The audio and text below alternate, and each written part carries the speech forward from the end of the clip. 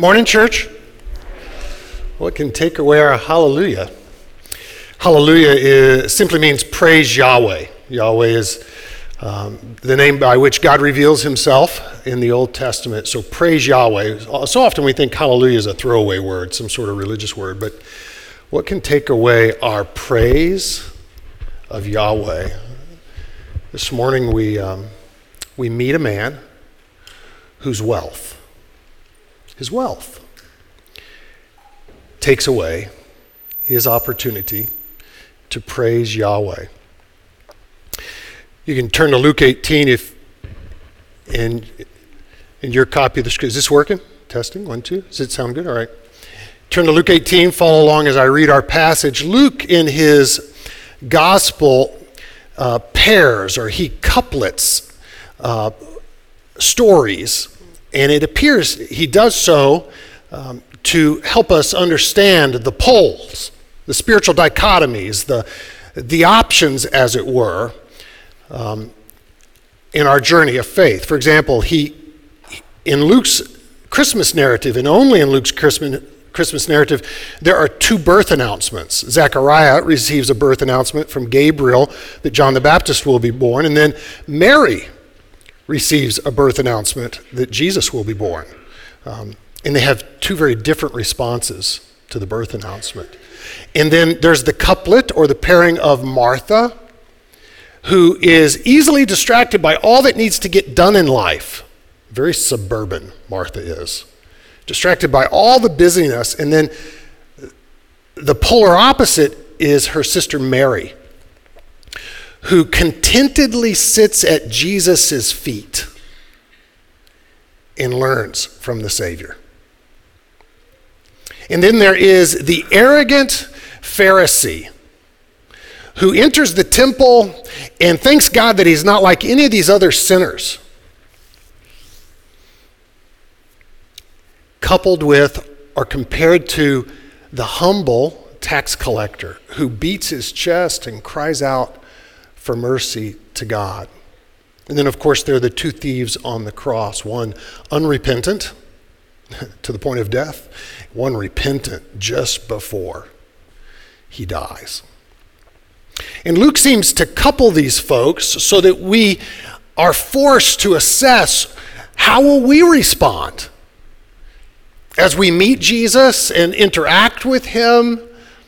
Will we, like Zechariah, respond with doubt, or like Mary, the mother of Jesus, who responds in faith to Gabriel's announcement of the coming birth? Or will we, like Martha, get distracted by all that there is in life to get done? Or will we, like Mary, sit at Jesus' feet? Just this week, it occurred to me as I'm talking to God and making my way through the week, God's not in a hurry. He can't be in a hurry. Definitionally, God can't be in a hurry because he's orchestrating all things. He's sovereignly intending all details in my life, in our lives. He's not in a hurry. I am so often in a hurry, and I think it commendable. This week I was wondering if, and it's often the case, I know that I'm out front of God saying, hurry up, catch up. Will we be like Martha or Mary? Will we be like in prayer? We may not say this, thank you, Lord, that I'm not like all these other sinners. Or will we be humble in prayer and cast ourselves upon the one who cares for us, like the tax collector? Will we be repentant or unrepentant? This morning in Luke, we meet with another coupling. This morning's passage presents another dichotomy. And the question on the table appears to be, will we be like children, little children, in our dependence upon God, in our need for salvation, or will we be very adult-like, self-reliant, accomplished, credentialed, disciplined in our pursuit to merit salvation? We'll be in Luke 18. Follow along as I read. And as you're turning there, this passage follows directly on the heels of John's passage last week, Pastor John preached that we must enter the kingdom as little children. We must be childlike in order to enter God's kingdom. This week we get a tangible example of why that is the case. Why we must be childlike. As Jesus interacts with an adult who is highly credentialed, highly competent, full of social influence and biblical morality. This guy is really moral, and something steals his hallelujah because he's unwilling to depend upon God ultimately. He wants to be self-reliant. And we're forced to decide who we will be, children or adults. As we make our way through this passage, I'm going to highlight some things that stand out to me. We're in Luke 18, beginning in verse 18. We'll just take the first couple verses here, make our way through. A certain ruler asked him, "Good teacher, what must I do to inherit eternal life?" "Why do you call me good?" Jesus answered him, "No one is good except God alone." I love this. Love it, love it, love it. Scholars tell us that the title "A Certain Ruler" is aimed most likely at describing a local synagogue leader. And considering that Jesus had just finished saying the verse prior to 18, verse 17, "Anyone who will not receive the kingdom of God like a little child will never enter it," we must wonder if this ruler is not worried about his chances of entering the kingdom of God. If a distinguishing mark of children is their dependence on others to provide for them, their relative immaturity, right? That's a child. Relative immaturity, particularly in matters of faith.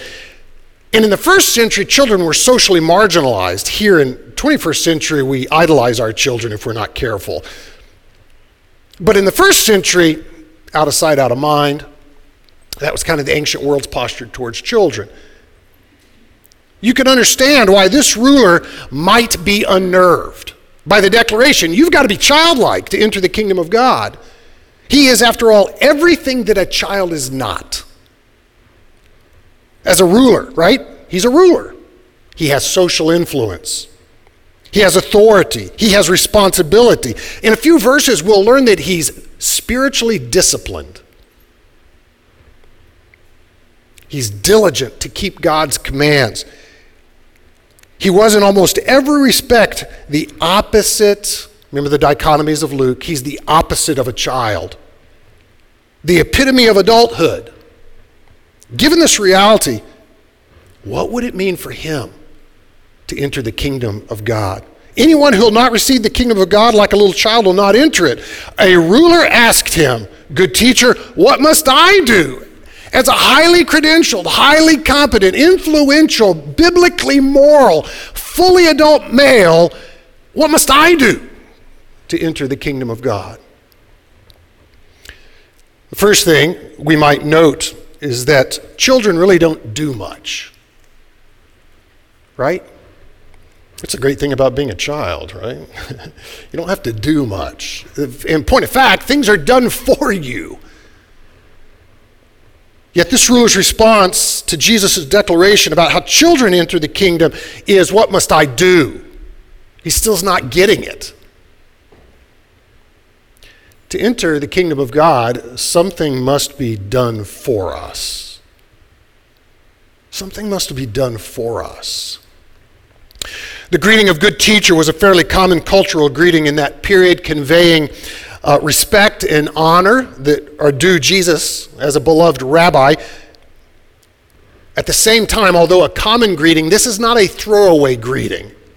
We say in our day, right, "Hello, how you doing?" We don't really expect anybody to say, "I'm not doing well." This week, a couple times, somebody asked me, "How you doing?" I said, "I'm happy. I'm happy today." Interesting response, right? They gave me, "Oh," right? So this isn't a throwaway statement. In fact, in Mark chapter 10, Mark's gospel, he conveys the exact same interaction between Jesus and a ruler. Mark tells us the guy's on his knees. He comes to Jesus, falls on his knees, and says, "What must I do to inherit eternal life? Good teacher, what must I do? He makes this request from his knees. So although a common greeting, good teacher, it's clear it's not a throwaway for this man. He's deeply sincere. He really wants to know. Rulers don't go to their knees, right, for just any reason. Rulers stand up straight. This is an urgent matter to him as he asks Jesus about eternal life. At the same time, Jesus took what was meant to be a common, albeit sincere, greeting, and he turns it into an opportunity to make a point. Why do you call me good? No one is good except God alone. This declaration that only God is good seems aimed at provoking some insight on the ruler who's on his knees seeking eternal life. Jesus is trying to make a point. In other words, I know that you recognize me as a wise teacher. I know that you think I have insight, that I'm able to open the scriptures to you and give you understanding. But do you recognize me as God? When you say to me, good teacher, do you see in me the only good being? Do you see that I am God alone? No one is good but God. Are you calling me God? You all follow this? Jesus is trying to open his mind. No one's good but God. Why do you call me good? Do you see me as God? Do you know that I'm God? I know you think I'm wise. I'll open the scripture to you. I'll give you understanding. But do you actually see me as God? Why do you suppose that Jesus took this opportunity to answer in this way? Why do you call me good? Why do you think he stepped outside the norm of polite conversation? The man says, good teacher. The culturally appropriate response would have been, most honored and good sir. Something along those lines. So the man comes to him, falls on his knees. Good teacher, what must I do to inherit eternal life? He would have expected to hear from Jesus, most honored and good sir, here's what you got to do. But that's not where Jesus goes with this. Not at all where Jesus goes. Remember, the man on his knees is a ruler. He's influential. We'll learn that he's highly moral in a minute. He's disciplined. He's accomplished. What do you say to a man that's highly credentialed, or to an adult rather? What do you say to an adult who's highly credentialed, a person of social influence, disciplined, mature, who wants eternal life? We meet them all the time. That is suburbia. We meet highly credentialed, highly competent folks, disciplined folks, moral folks, many of whom are interested in eternal life. What do we say to them? What do we offer them? It's very different when someone who's immoral asks, who's not credentialed, who's not competent. To those people, Jesus offered forgiveness and grace and comfort. I'm picturing the woman at the well.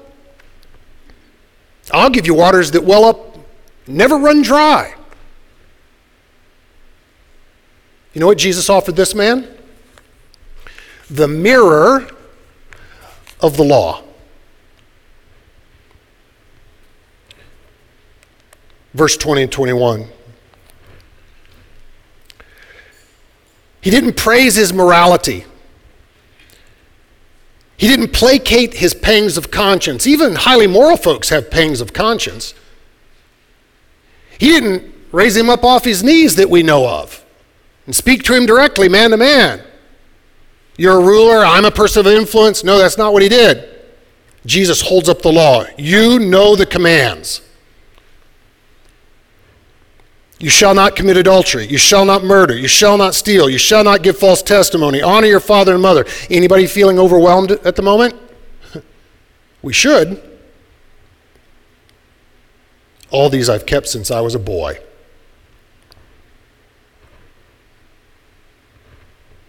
To those who thought they were good, to those who thought they were capable of meriting eternal life, to those who had character, to those who had secured social influence, demonstrated maturity, Jesus holds up the law. Take a look here. Look into this mirror. How do you match up? He's hoping they would see themselves as they truly were. The truth is, remember, no one's good except God. Why do you call me good? No one's good but God. You know the commandments. You shall not commit adultery. That's number 7, right? He quotes the top 10. You shall not commit adultery, number 7. You shall not murder, number 6. You shall not steal, number 8. You should not give false testimony, number 9. Honor your mom and dad, number 5. Don't miss the significance of this man's claim. Remember, Jesus said, anyone who will not receive the kingdom of God like a little child will never enter it. We enter the kingdom of God like children. Yet the man said, all these I've kept since I was a boy. I've cleared the hurdle. I've got it done. I'm good to go. I've achieved. In other words, I'm no longer a child. I have grown up. I've done what's expected of me. There was a status under the law. So, in other words, is this man arrogant? Is he self-deceived? It's interesting. There was a status under the law described as faultless or blameless. So this man is, in saying, I've kept all these since I was a boy, and he means most likely since the age of accountability, since I was accountable for my actions. He says, I've done all these things. He's saying he's faultless. He's saying he's blameless before the law. The Apostle Paul said the same thing about himself. It's Philippians chapter 3, verse 6. To be faultless or blameless before the law was not a claim of moral perfection. In other words, when he says, I've kept all these since I was a little boy, he's not actually self-deceived and he's not actually arrogant. He's reporting that insomuch as the law requires X, I've done it. So when I've sinned, I've offered the appropriate sacrifices. I've done all that the law requires.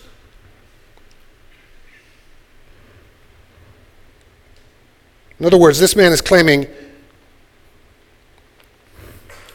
to be worthy under the direction of the law or the expectations of the law. In short, good enough to enter heaven. And he apparently wants Jesus to assuage his lingering doubts, right? He's on his knees. What must I do to inherit eternal life? Jesus holds up the law. He said, all that I've done since I was a little boy. Jesus next responds. When Jesus heard this, he said to him, you still lack one thing. Sell everything you have and give to the poor. You'll have treasure in heaven. Then come, follow me. When he heard this, his hallelujah was stolen. When he heard this, he became very sad because he was very wealthy. It's interesting to note that in Mark's account of this very same story, again back to Mark chapter 10, we're told that Jesus loved this man. Here are Mark's words. Jesus looked at him and loved him. All this I've done since I was a little boy. I've kept 5, 6, 7, 8, and 9. I've kept the law. I'm blameless. I'm faultless before the law. Jesus looked at him and felt love for him, loved him. One thing you lack, he said, go and sell everything you have, give to the poor, you'll have treasure in heaven. I raise Jesus' love for this man because when you're interpreting and applying Scripture, when we're making our way through God's Word, we always want to be careful not to read between the lines. You want to focus on reading the lines themselves as best you can, especially when it comes to what people may be feeling or thinking in the biblical narrative. So for me, learning something about what Jesus is actually feeling towards this guy, I love it. It's helpful in the interpretive effort. In this case, I find it very encouraging to find he actually feels love for this guy. He's not irritated by the guy.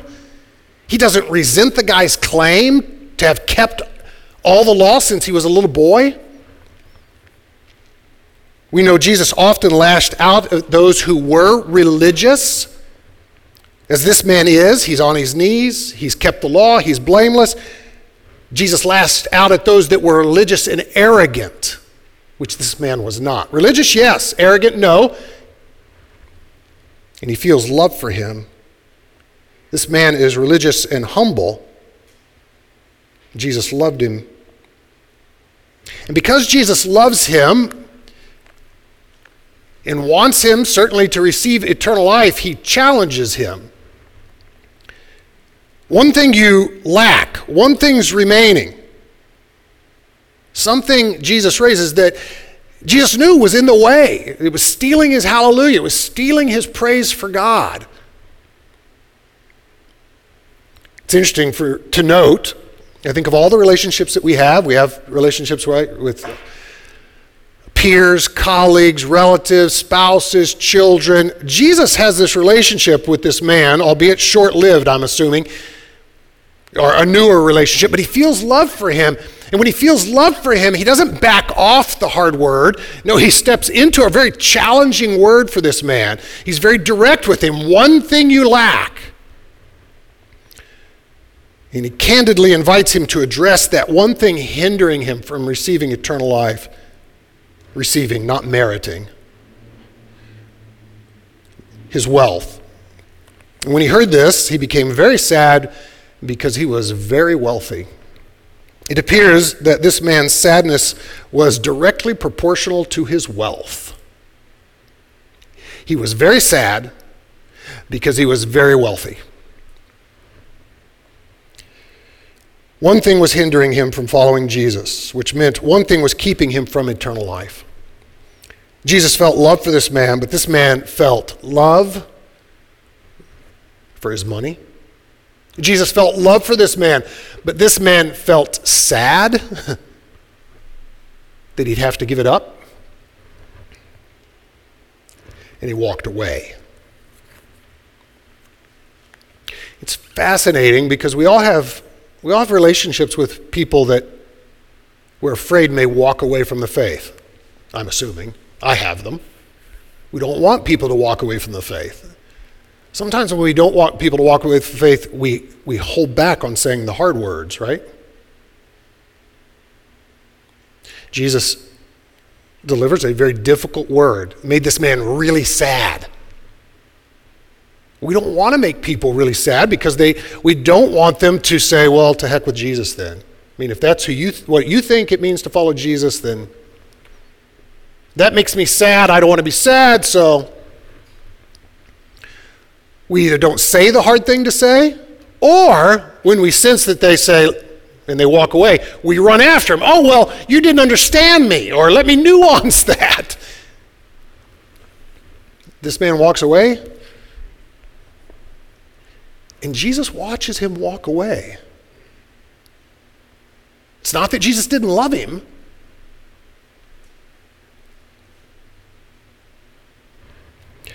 Verse 24, Jesus looked at him and said, how hard it is for the rich to enter the kingdom of God. Indeed, it is easier for a camel to go through the eye of a needle than for someone who's rich to enter the kingdom of God. Those who heard this asked, who then can be saved? If it's harder for a rich man to get into heaven than for a camel to go through the eye of a needle. Who's going to get into heaven? How's this going to happen? Jesus replied, what is impossible with man is possible with God. Peter said to him, Peter, you should know all that we've given up for you, right? I mean, you're aware of all that we've given up. We've left all we had to follow you. You'll get us through the eye of the needle, won't you? Truly, I tell you, Jesus said to them, no one who has left home or wife or brothers or sisters or parents or children for the sake of the kingdom of God will fail to receive many times as much in this age and in the age to come, eternal life.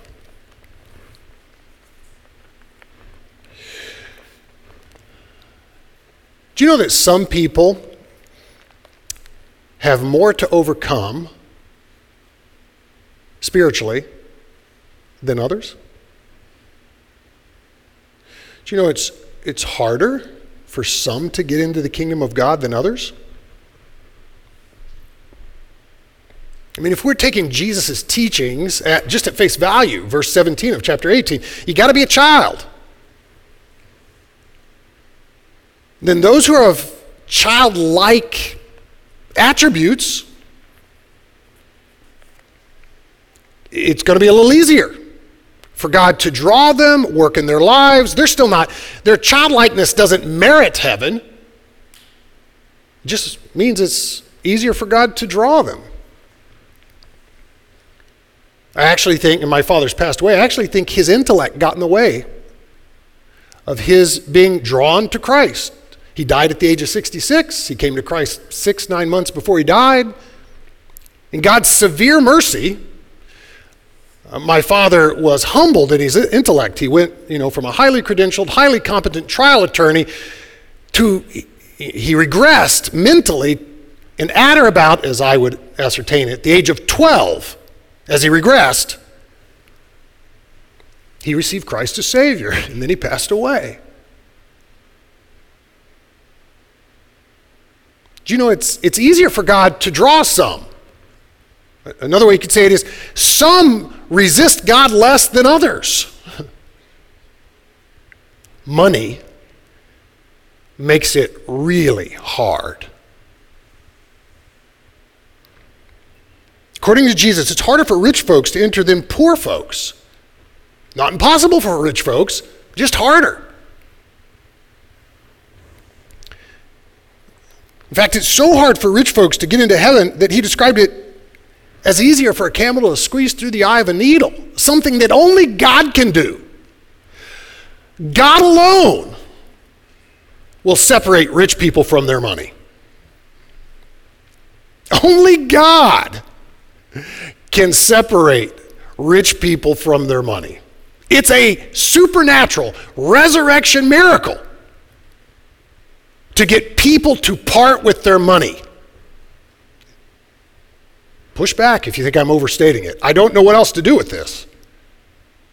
I could speak from personal experience. Only God separates me from my money.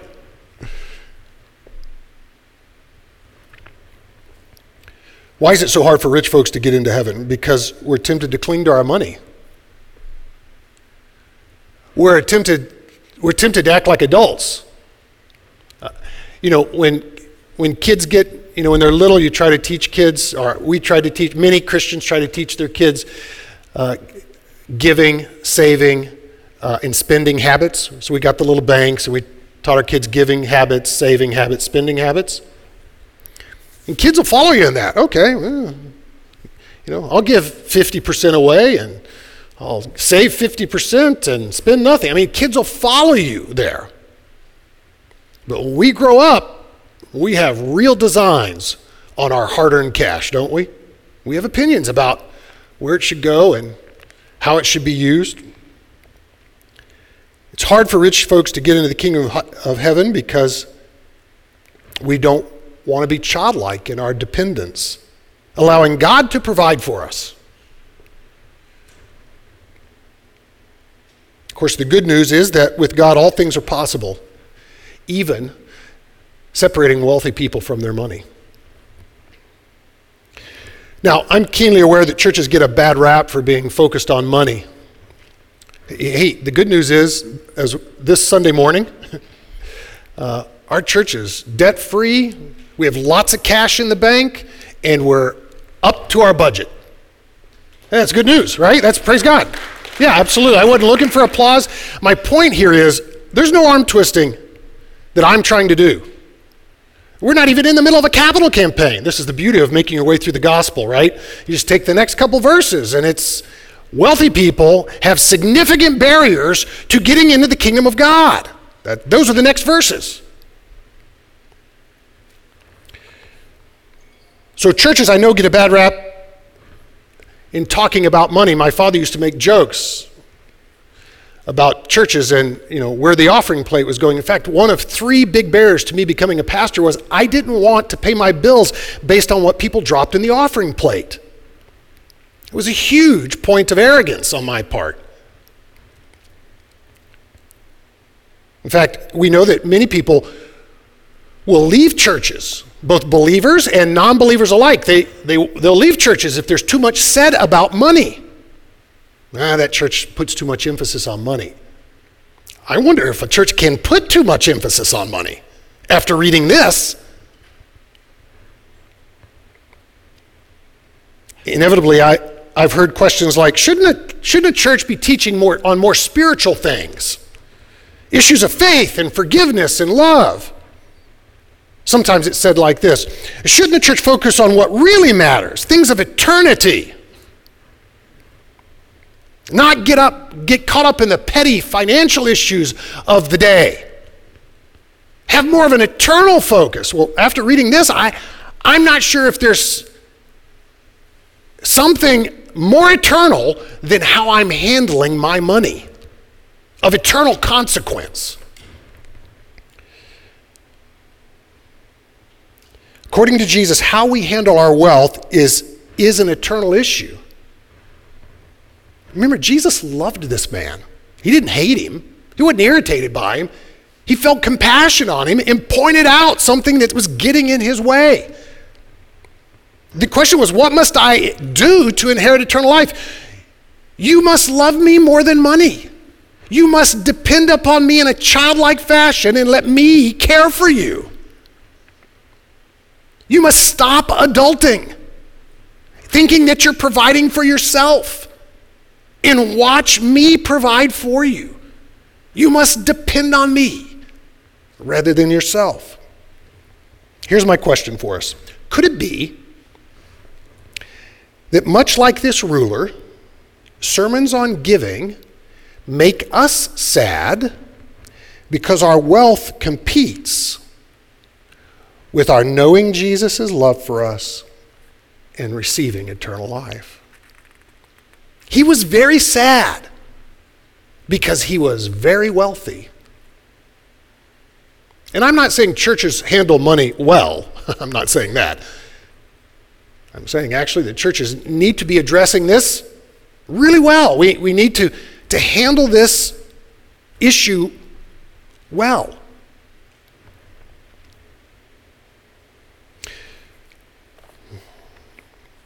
It could be that Americans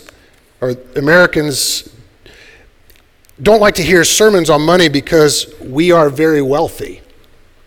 And the point of fact is, I think it's an easy argument to be made that the American church is the wealthiest church in the history of the world. One Catholic, I'm drawing a blank, but it's one Catholic mystic said that America is being crushed, carry your cross, that's the call, being crushed under the weight of a golden cross. Talking about the burden that our money actually is. The competition that money presents for our souls.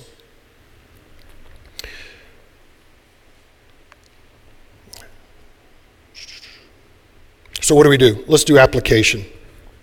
First application point, ask Jesus to help you trust his love for you so that nothing he asks you to give up makes you sad. He was very sad because he was very wealthy. God may call you to any number of childlike dependencies. This guy's just happened to be money. He was all about adulting, meaning managing his money, paying his bills. Good thing, right? But let's not limit this to money alone. The Lord may call us to depend upon him in a childlike fashion in any number of areas.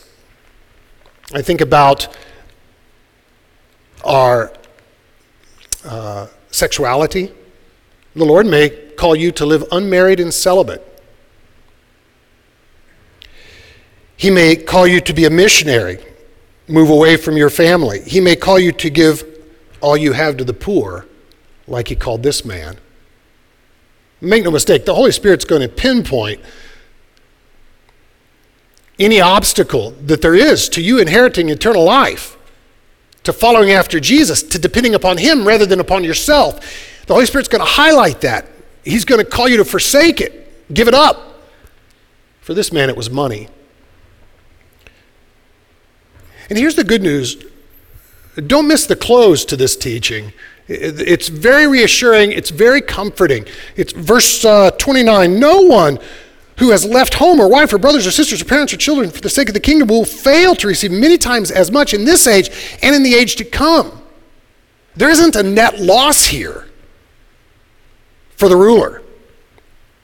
You know, the world tells us you give $1 away, you're $1 poor. That's not the reality biblically.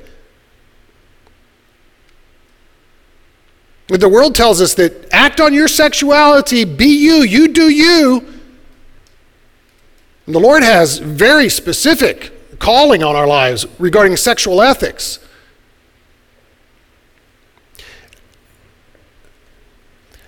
And the good news is, as we're childlike and we move into what the Lord's calling us to do, we don't let his calling on us make us sad. We take that, what he describes as an easy yoke and a light burden, and we learn from the person who's gentle and humble in heart. This is how Jesus describes himself. Then we will not fail, verse 29, will not fail to receive much more than we could ask or even imagine, Ephesians 3:20, in this life and in the life to come. So ask Jesus to help you trust his love for you so that nothing he asks you to give up makes you sad.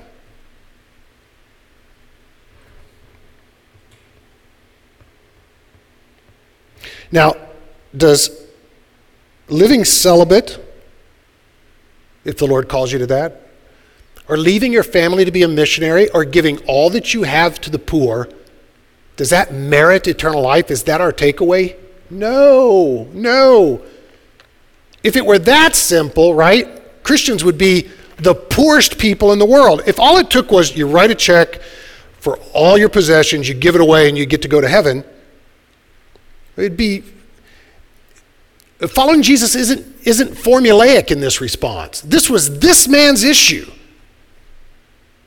But he's not that unique. We all have issues where the Lord's calling us to say no to something, and it's making us really sad. And we need to be confident that he loves us, and we need to be childlike in our response, and trust our Heavenly Father, trust our parent. You see, our Heavenly Parent, our Father.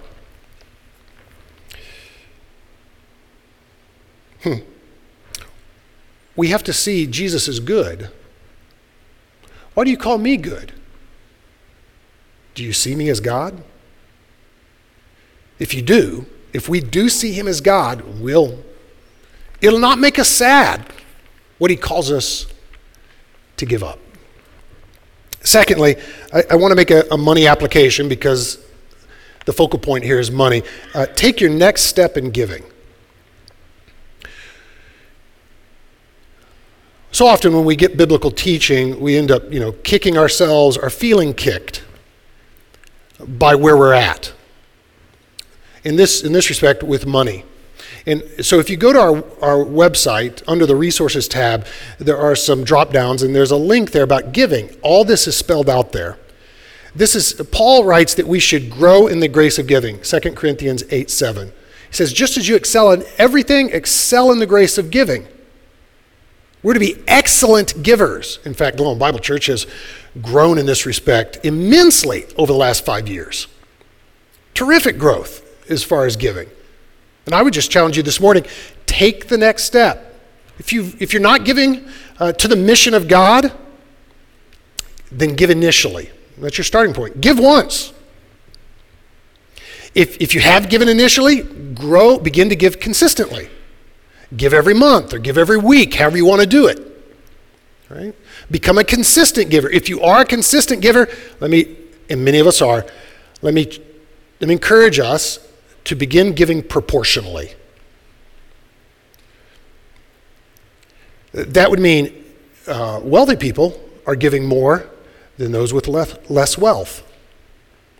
The data on evangelical giving is actually the more wealthy we are, the less we give. That's not biblically what we read, right? We're to excel as givers. We're to grow as givers. Just as we excel in everything else, Paul says, be excellent at this. So we need to begin giving proportionally. And so as our wealth increases, we're going to increase our giving. Next, sacrificially. God, I've often said, forgive me if you've sat through these sermons before, God's not primarily interested in us putting additions on our houses or driving newer cars. He's not. He's not primarily interested in us taking longer and more lavish vacations. God is primarily interested in the least and the lost coming closer to him. Those without as much, the least, being resourced in seeing a tangible demonstration of resurrection power, right? Only the supernatural power of God separates wealthy people from their money. So when we give our money and resources to the under-resourced, and we do so in the name of Jesus, then we're giving a tangible demonstration of the power of God. So, and then we're sharing the gospel, giving a verbal witness. So sacrificial giving. That means saying no to vacation, expenses, additions on your home. It means sacrifice means lowering your standard of living so that more people can hear and see the gospel lived out. Finally, generosity. It's a pet peeve of mine when I give somebody, a tip or something, or give some money, and they say, that's very generous of you. And I want to say, you have no idea how much money is in my bank account. You don't know if this is generous or not. Generosity is defined not by how much we give, but by how much is left after we give. And we're called to be generous in our giving. Let me pray for us. Father, we ask for your goodness to us as a people. I ask that nothing you call us to give up will make us sad.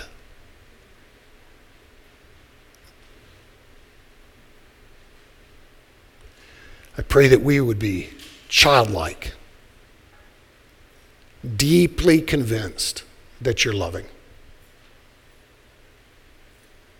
In Jesus' name, amen.